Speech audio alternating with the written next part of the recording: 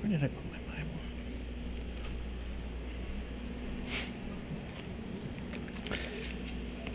If you want to open up your Bibles to Malachi, we are looking this morning at the sudden movement of God.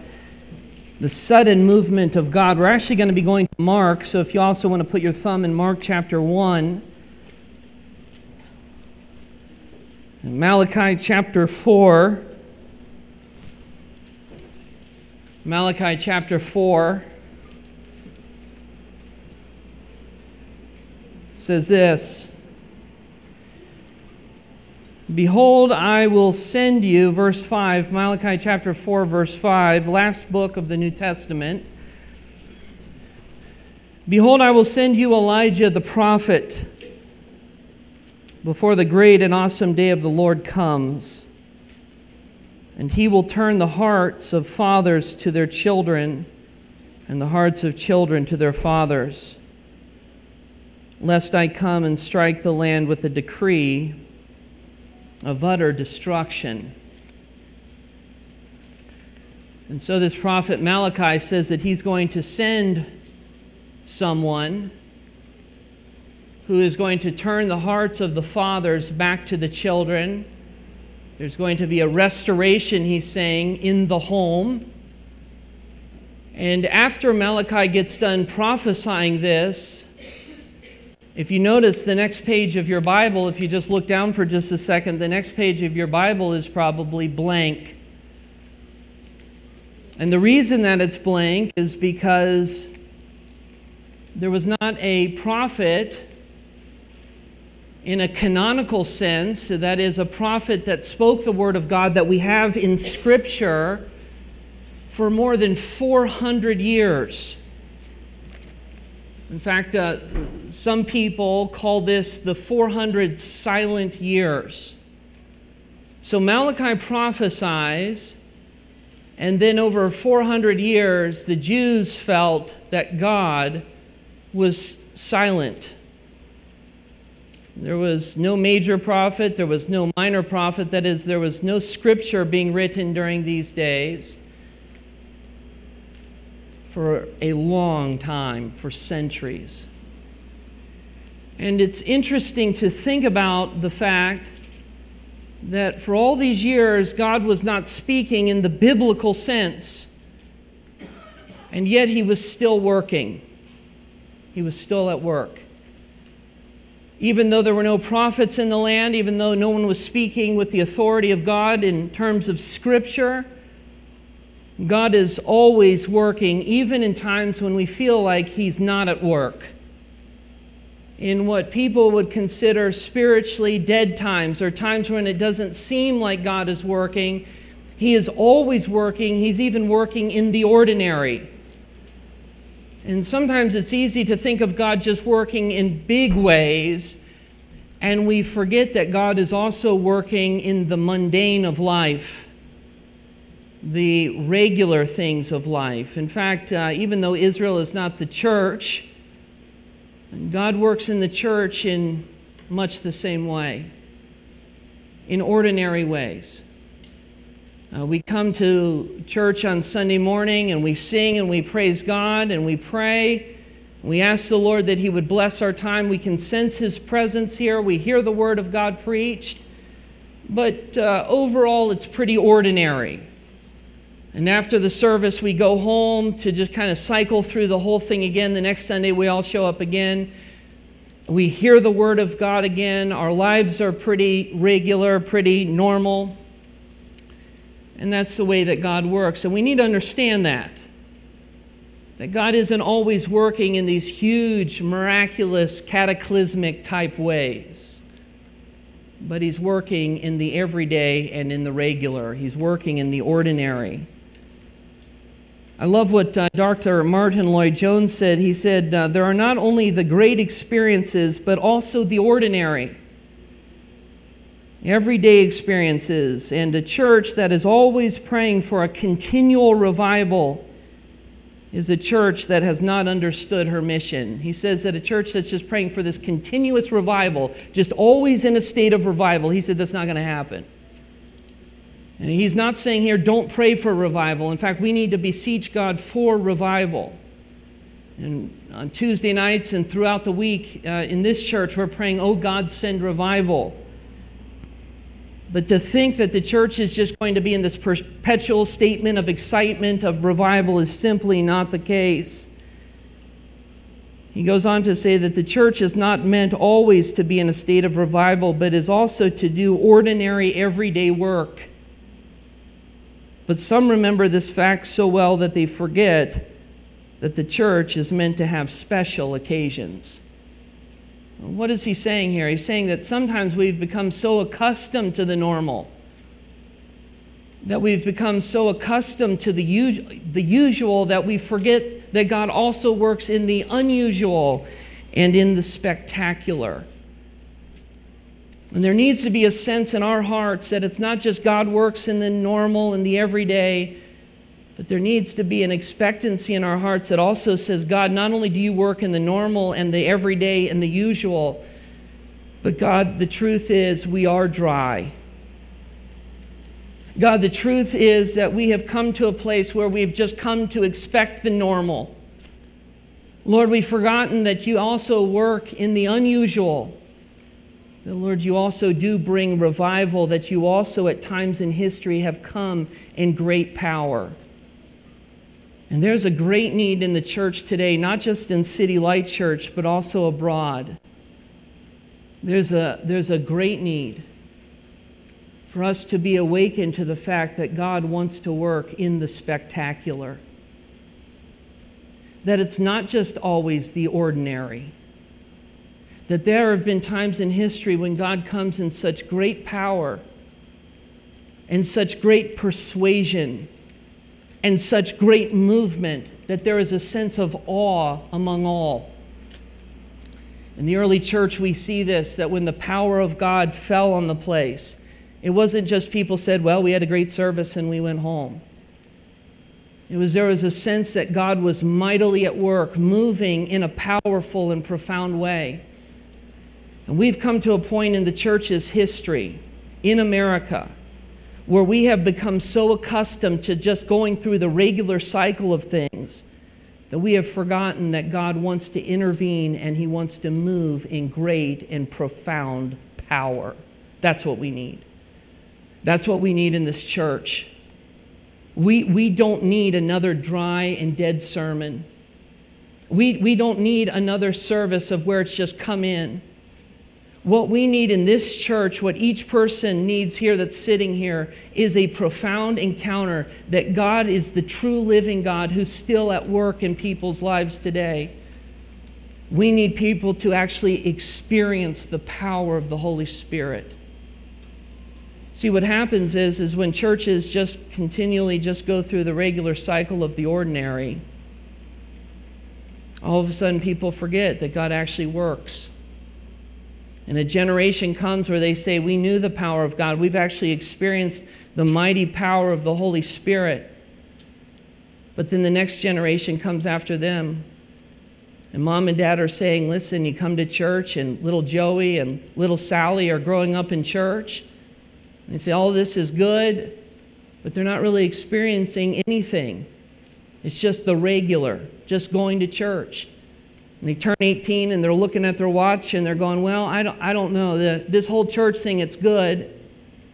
I guess it's good as far as having a moral experience or something, maybe teach us the good morals of how to live or something like that. But really, I can do that at home. I can try to live a decent life. I don't need to go to church. And if you notice, our church buildings have become increasingly empty. I was listening recently to a preacher talking about the dozens upon dozens of churches in the Chicago area that are now empty. They're simply relics to the past. We've had churches in this area you can go visit, great cathedrals of places that at once were packed and are now sitting empty or have 10 to 15 people in them. What's wrong? What is happening? Well, what's happening is people are not experiencing God. In church, when it's just a bunch of set of rules, when it's just a bunch of do this and don't do that, when it's just a bunch of morals, over time it becomes dreadfully boring, and nobody wants to come and nobody should want to come.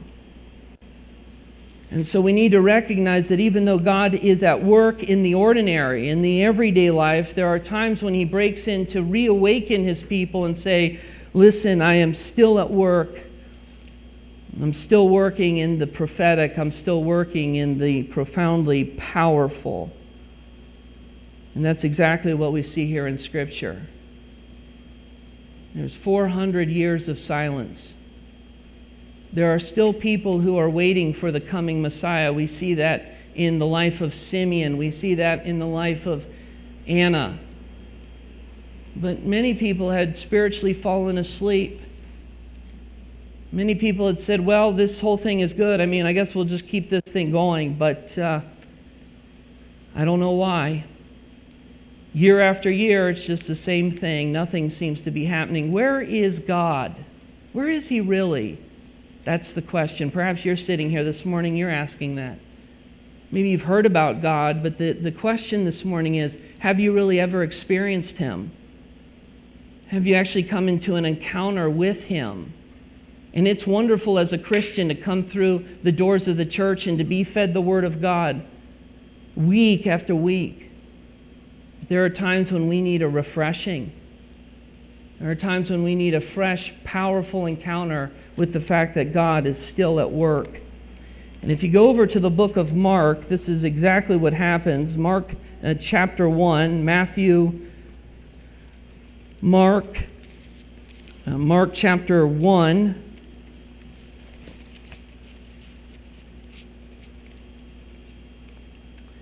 It says this, verse 4, Mark chapter 1, verse 4, John appeared.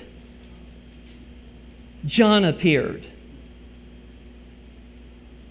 You think about that.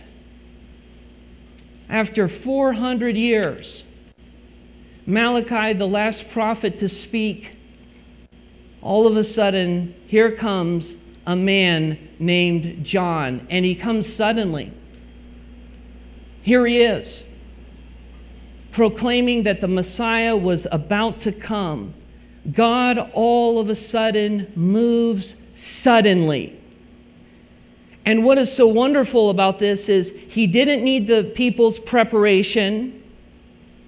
He didn't need people's formulas. He didn't need people to say, we're going to plan a revival from June 15th through June 20th. We're going to have a revival, and God's going to show up then. We have a country, a nation that for the most part has become spiritually sleepy. And all of a sudden, even though they were not ready, even though they were not spiritually awake, John appears. God sends his messenger at the appointed time, even without their help. And there are times in history when God all of a sudden shows up by sending his men to preach his word, and they do it suddenly. It's not that people are saying, listen, we need to organize this, or if we sing these 3 songs, these are really spirit-moving songs. If we sing these 3 songs, then the Holy Spirit will show up and move. Or if we come up with a sermon that has these 3 points, then somehow the Spirit will automatically be inclined to come up and move. And what we see here is the fact that God is sovereign.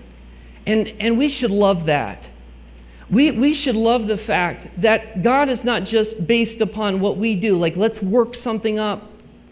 Let's keep working this thing up, and if we keep working this thing up, then somehow God will finally be so worn down with our prayers that he'll finally say, okay, I give up, I'll finally show up.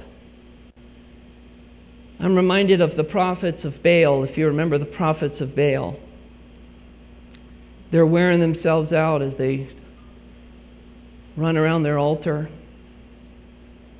They're trying to get Baal to move. Baal's doing nothing. And Elijah's sitting there, he's making fun of them. He says, hey, maybe your God is, maybe he went to the restroom, or maybe he's taking a nap. They're gashing themselves, they're bleeding. They're just wearing themselves out, trying to get through this thing. Oh, God, move, Baal, move, and Baal is doing nothing.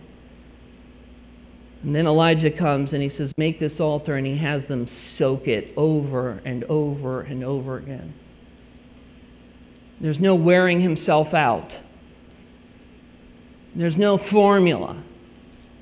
There's no saying, if we do this, maybe we need a bazaar, that's what we need to get God to move. Maybe we need a festival.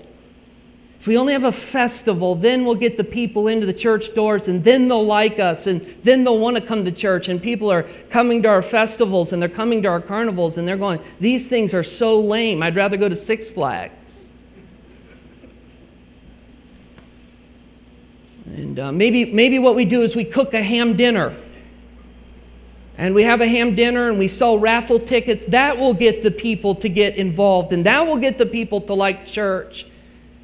And they come and they eat and they have lots of funnel cake and they dunk people in dunk tanks and all sorts of things. They have fun on a Saturday night. Then Sunday morning rolls around and they go, do we really have to go to church? Do we really have to go? And yet what we see here in the scripture is God breaks in without anyone's plans. God breaks in without anyone saying, this is how God is going to work. After 400 years, here comes the clock. The countdown is going, 100 years. People are doing all sorts of stuff. 200 years. 300 years. The clock is still counting. Where's God? What's he doing? Well, he's working in the ordinary. We know that he's still working through providence because he works through everything. He's ordained everything and he's causing it to happen in space and in time.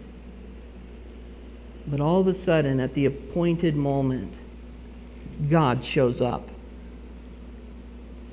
I could tell you stories in my life, and perhaps you've had the same encounters in your life, where oftentimes God works in your life in the most profound and powerful and unusual way when you least expect it. Oftentimes we're saying, God, will you do it on this day or this month? And nothing happens. And we're saying, God, where are you? And then at the moment when we least expect it, then God shows up and God acts in power. Why? Because he's sovereign and he has life in himself and he doesn't need us. And there's something so beautiful about this that after 400 years of silence, all of a sudden the scripture says, John appeared. And there needs to be a heart cry within us that says, Lord, we thank you for the way that you have moved in the everyday. Lord, we look back at the way that you have moved in our life over and over again. Lord, you have helped us pay our bills week after week. God, you've always put bread on the table. We thank you for that. Lord, we thank you for answered prayers week after week, month after month. God, there's no one like you. You are truly a protection and a shelter to those who trust in you. Lord, thank you. But we need to go beyond just that kind of praying to saying, Lord, please move in power. In your timing and in your way, Lord, we need you. Lord, we're desperate without you. And God, this isn't going to just work if this is all that happens for the next 50 or 60 years. God, we need a fresh awakening. Lord, we need a new movement like what happened with George Whitefield and Jonathan Edwards and John Wesley. Lord, we need a movement. God, you need to do again what you did in the Welsh revival. God, we thank you for the ordinary way that you work in providence. But God, we desperately need revival. Your people are dying. Kids are coming up. They don't know your power. Lord, we recognize the fact that you're working in the ordinary. We recognize, oh Lord, that you're working in the everyday. But Lord, we need power. We need revival. God, we need to see people streaming through these doors, not because of a festival, not because of a bazaar, not because we're having a great hot dog meal. But Lord, what we need is people who are actually excited about you. And God, we pray, and we're praying with expectancy, that even though we recognize you work in your way, at your time, because you're sovereign, God, we believe, because we've seen in history over and over and over again, that you also break in this powerful way and wake your people up to the fact that you're still at work. And this is the heart cry of a person who loves the Lord. On their knees, at home, saying, God, we need something more. And if you remember Simeon that was just talked about, he had been waiting his whole life. And finally he holds Jesus in his arms and he says, now I can die. Because what I've been waiting for, what I've been praying for, what Anna had been praying for, not for just a few years, not just going to prayer meeting for a month and then just saying, well, nothing worked out, praying over 80 years. Lord, come in great power. Now the question is, who is this John? We know that he, according to the scripture, says that he all of a sudden simply appears. But let's go to Luke chapter 1. In Luke chapter 1, we see who he is. In Luke chapter 1,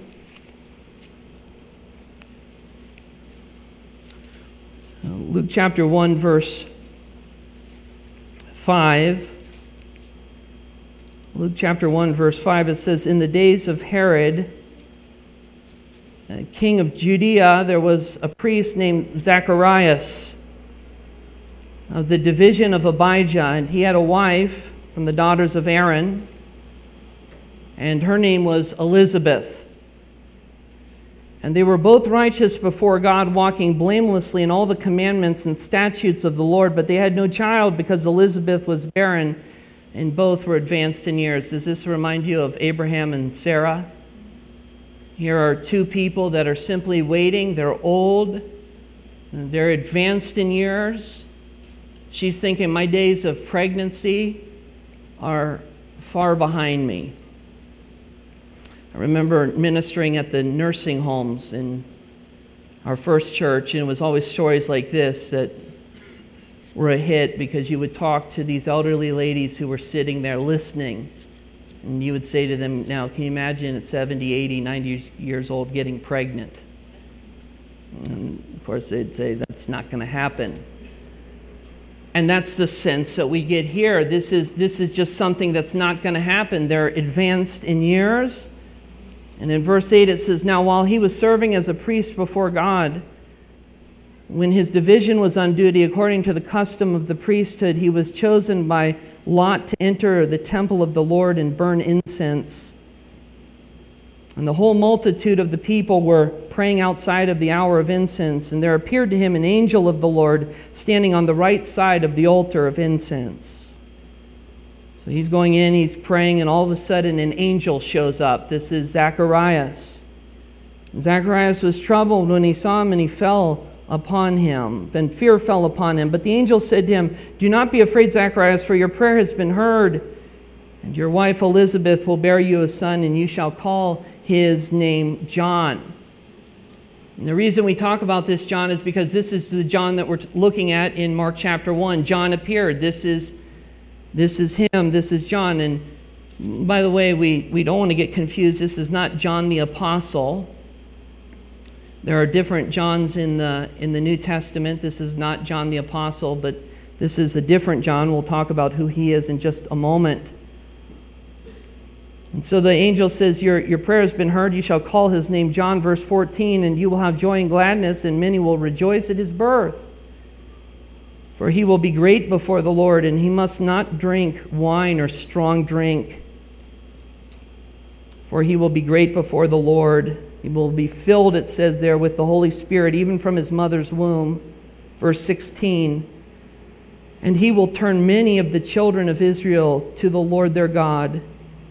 And he will go before him in the spirit and power of Elijah to turn hearts of the fathers to the children, and the disobedient to the wisdom of the just, to make ready for the Lord a people prepared. So this is John the Baptist.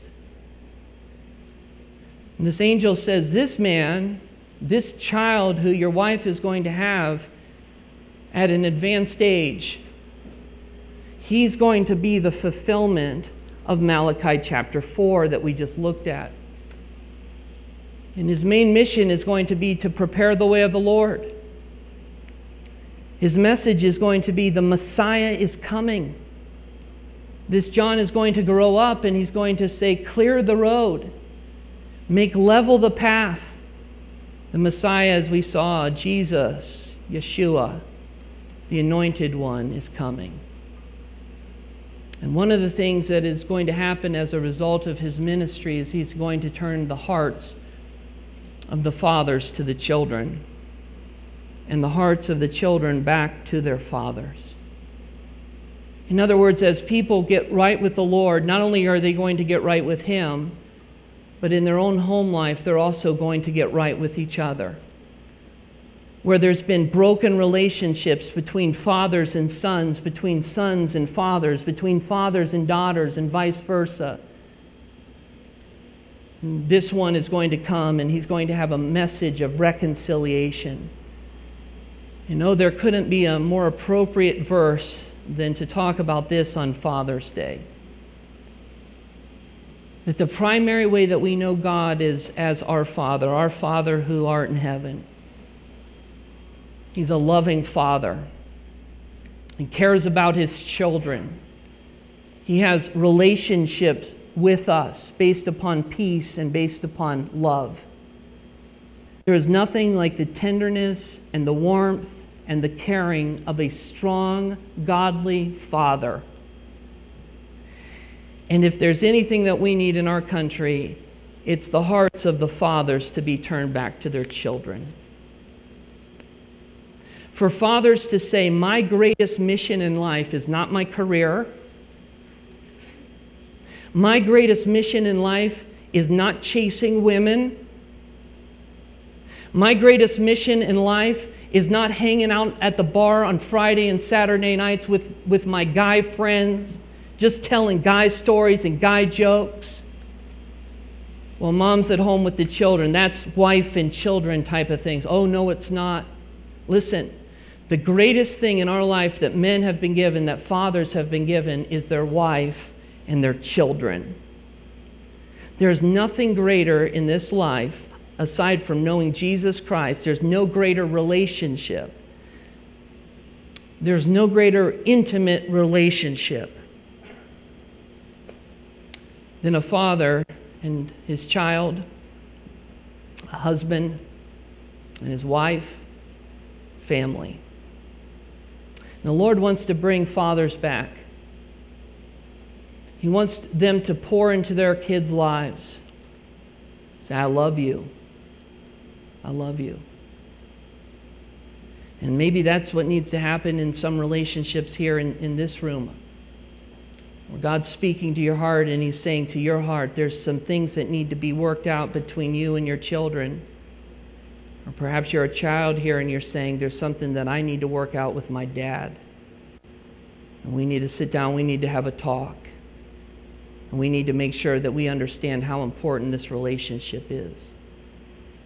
In this church, what the desire is to build is not just a wonderful church with people who come in on Sunday morning, but it's strong families where men are protectors and providers, the leaders of their home, and where they recognize that one of their greatest callings in life, their ministry, is not their career.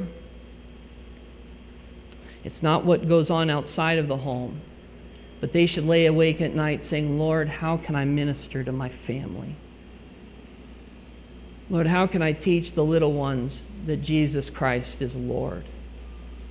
Lord, it's one thing to provide for them four walls, but God, I'm asking you that you would provide through me much more than that. That God, through the Father, you would provide a man who is someone who is absolutely dedicated to you. That's the goal. And that's what he says the ministry of John would be. If you go to Luke 1 again, verse 24, we see that Elizabeth, in verse 24, after these days, his wife Elizabeth conceived. And for 5 months she kept herself hidden, saying, Thus the Lord has done for me in the days when he looked upon me to take away my reproach among the people. And now there's some verses about Mary and the fact that Mary is also going to have a child. Of course, we know that that's going to be the Lord. Mary was a virgin. Elizabeth was not. And God, through the angel, speaks to Mary in verse 36 of chapter 1, and he says, "And behold, your relative Elizabeth." Now we know that Elizabeth came from the line of Aaron, and Jesus would come from the line of David. So they must have been related somehow through their mother's side, their mother's mother, Elizabeth's mother, or Mary's mother, because their lineage came from the father, from Aaron and David with Jesus. And so obviously John was related to Jesus. We're not exactly sure. Some people have said that he was his first cousin. We simply don't know that. We just simply know that he was related. Look at verse 36. "And behold, your relative Elizabeth in her old age has also conceived a son. And this is the 6th month with her, who was also called barren." And so now Elizabeth and Mary meet, and in verse 41 it says, "And when Elizabeth heard the greeting of Mary, the baby leaped in her womb, just as was prophesied, and Elizabeth was filled with the Holy Spirit." Now if you keep going, we're going to keep going here in chapter 1. If you go now over to verse 76, this is the Father's prophetic word once the child is born. And speaking of John, he says this, verse 76, chapter 1, "And you, child, will be called the prophet of the Most High. For you, that is John, will go before the Lord to prepare his ways, to give knowledge of salvation to his people and the forgiveness of their sins, because of the tender mercy of our God, whereby the sunrise shall visit us from on high." Here it is, verse 79. "To give light to those who sit in darkness and in the shadow of death, to guide our feet into the way of peace." So just as we've been talking about, Israel was in this dark time, and yet John would be raised to pierce that darkness. The sun was beginning to rise in Israel, and this one would come and would begin to prepare the way of the Lord, this relative of Jesus. Now, if you go back to Mark 1, I'm going to notice a few things here. Mark chapter 1. Mark chapter 1, verse 4. "John appeared baptizing in the wilderness and proclaiming a baptism of repentance for the forgiveness of sins. And all the country of Judea and all Jerusalem were going out to him and were being baptized by him in the river Jordan." So here he is. John is now grown up. This is John the Baptist. And he's preaching a message of repentance. In fact, this is where we get John the Baptist, because he is the one who's dipping, or he's the one who's immersing people in water. The scripture does not teach sprinkling, where someone is sprinkled. The actual word here means to dip or to immerse. And when a person would come to him, he wasn't simply immersing them and saying, "Okay, because you've been baptized, now you're forgiven of your sins." In fact, we've said this many times, but you can be dipped in the water 1,000 times. You can be immersed in holy water straight from the river Jordan and still not know Christ. But this is the kind of baptism. This is a description of the kind of baptism that John was participating in. And what he was doing was he was preaching a message of repentance. He was preaching about the people's sins. Far from being a seeker-sensitive preacher, a preacher that is simply preaching messages to tickle people's ears. In the 90s and even into the 2000s, it was popular to build churches simply based upon people's felt needs. Well, we want people to come to church, so we need to form committees, and we need to think about how are we going to get people into church. And so, of course, we want to make sure that the church is cool, and all of these things are good. We want to make sure that it's warm during the winter. We want to make sure that it's comfortable and all of these different things. But one of the problems with this movement was that oftentimes the hard messages that are found in the scriptures were beginning to be left out. We had the thermostat right, we had chairs that were comfortable, we had all these different things, and unfortunately the messages were also getting too comfortable. And so John comes here, and instead of just giving a comfortable message, the scripture is very clear that John came and he was actually preaching about sin. He was preaching about sin. He wasn't just giving messages that tickled the ears, but he was giving a message that dealt with what was going on in people's lives. And he was calling people to repentance. He was calling people to confess their sins and admit that they needed to be forgiven and that they needed a Savior. And as a result of that, as a symbol of that, they then would be baptized in water. It wasn't the water that was saving them, but it was a symbol of what had already taken place, and that was that they had repented of their sins. And the message hasn't changed today. If people are going to be right with God, if people are going to know God, listen carefully, then the only way to know God is through repentance of our sins. And maybe you're sitting here and you're going, well, I've been going to church my whole life, but I've really never known God and I've never really repented of my sins. It's something here that John was actually preaching to Jews. The Jews actually didn't get baptized. In fact, the only time that they would baptize is they would baptize Gentile converts who would become Jews, proselyte baptism. They would baptize them in water. And a person would say, okay, I'm no longer identifying with whatever pagan religion I've been a part of. I'm now being baptized and I'm becoming a Jew.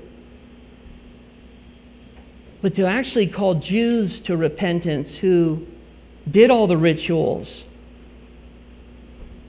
and who were part of the ceremonies was almost unthinkable. And what John was doing was he was saying, you have the religion, you've been doing all sorts of different religious things, but the truth is, you actually need to go beyond the rituals, you need to go beyond just the ceremony of things, and you actually need to repent and get right with God. And there's people who have been raised in church their whole life or have been a part of a Catholic church or part of a Protestant church, and they have heard the religious things their whole life. And if you would talk to them, they would say, oh yes, I was baptized as a child, I've gone to church my whole life, I've participated in catechism. But the message of forgiveness is audacious because it's saying that we actually need to be forgiven of our sins. And that's the question to you this morning, is not have you been a religious person your whole life. If there was ever a religious group of people, it was the Jews. The question was, the message that was being preached was to religious people. In fact, Jesus said, I did not come for the righteous. He said, but I've come for those who are sick, those who are needy. And there must come a point in our life where we say, you know what? I might have been religious, but I've never been forgiven of my sins. I've never repented. I've never believed. Martin Luther says this, he says, where Christ is, there he always goes against the flow. When Christ comes and preaches, when John the Baptist preaches, he's always preaching, they are always preaching a message that goes against the flow of the culture. Can I just ask you a question this morning?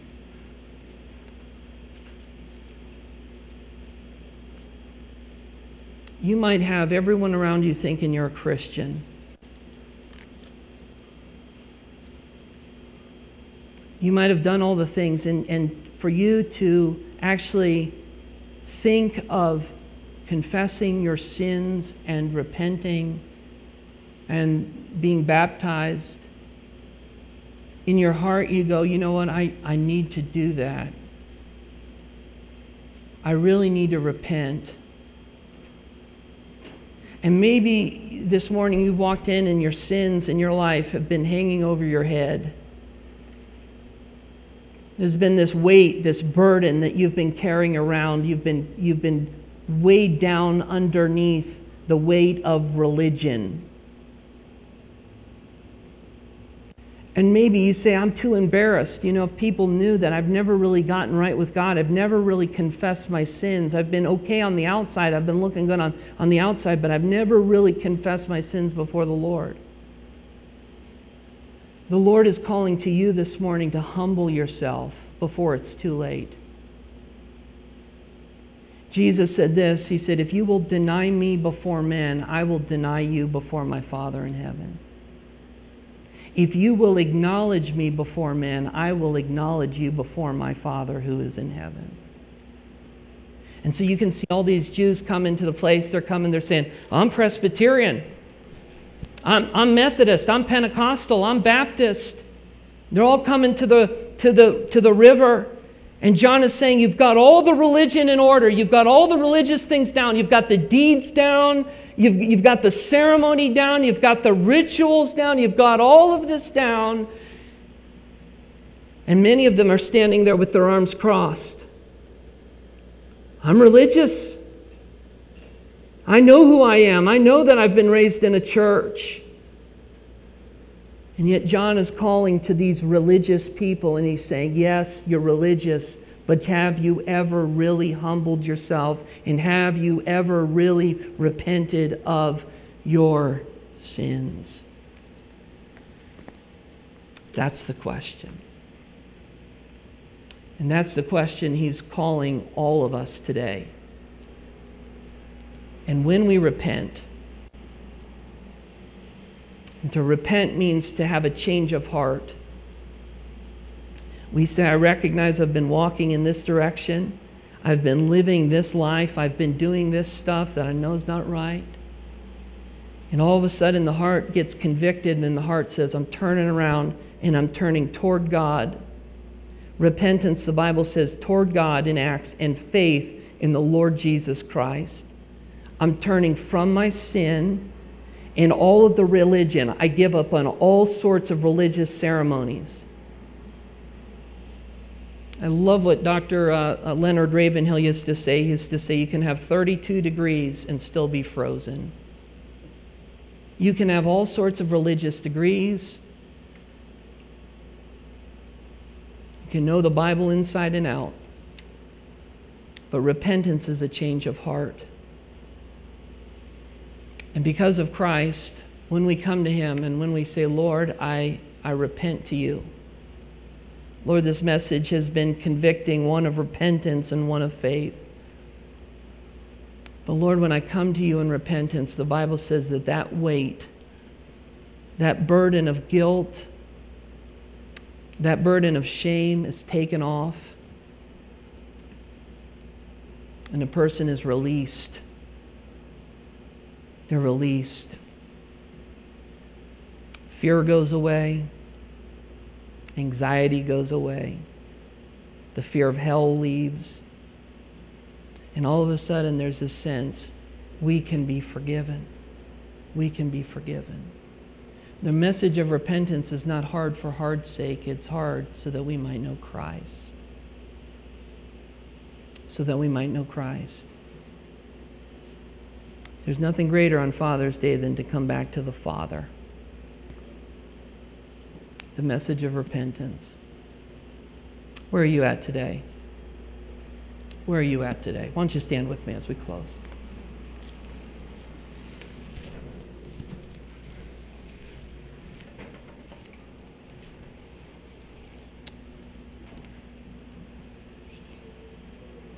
Would you bow your heads with me? And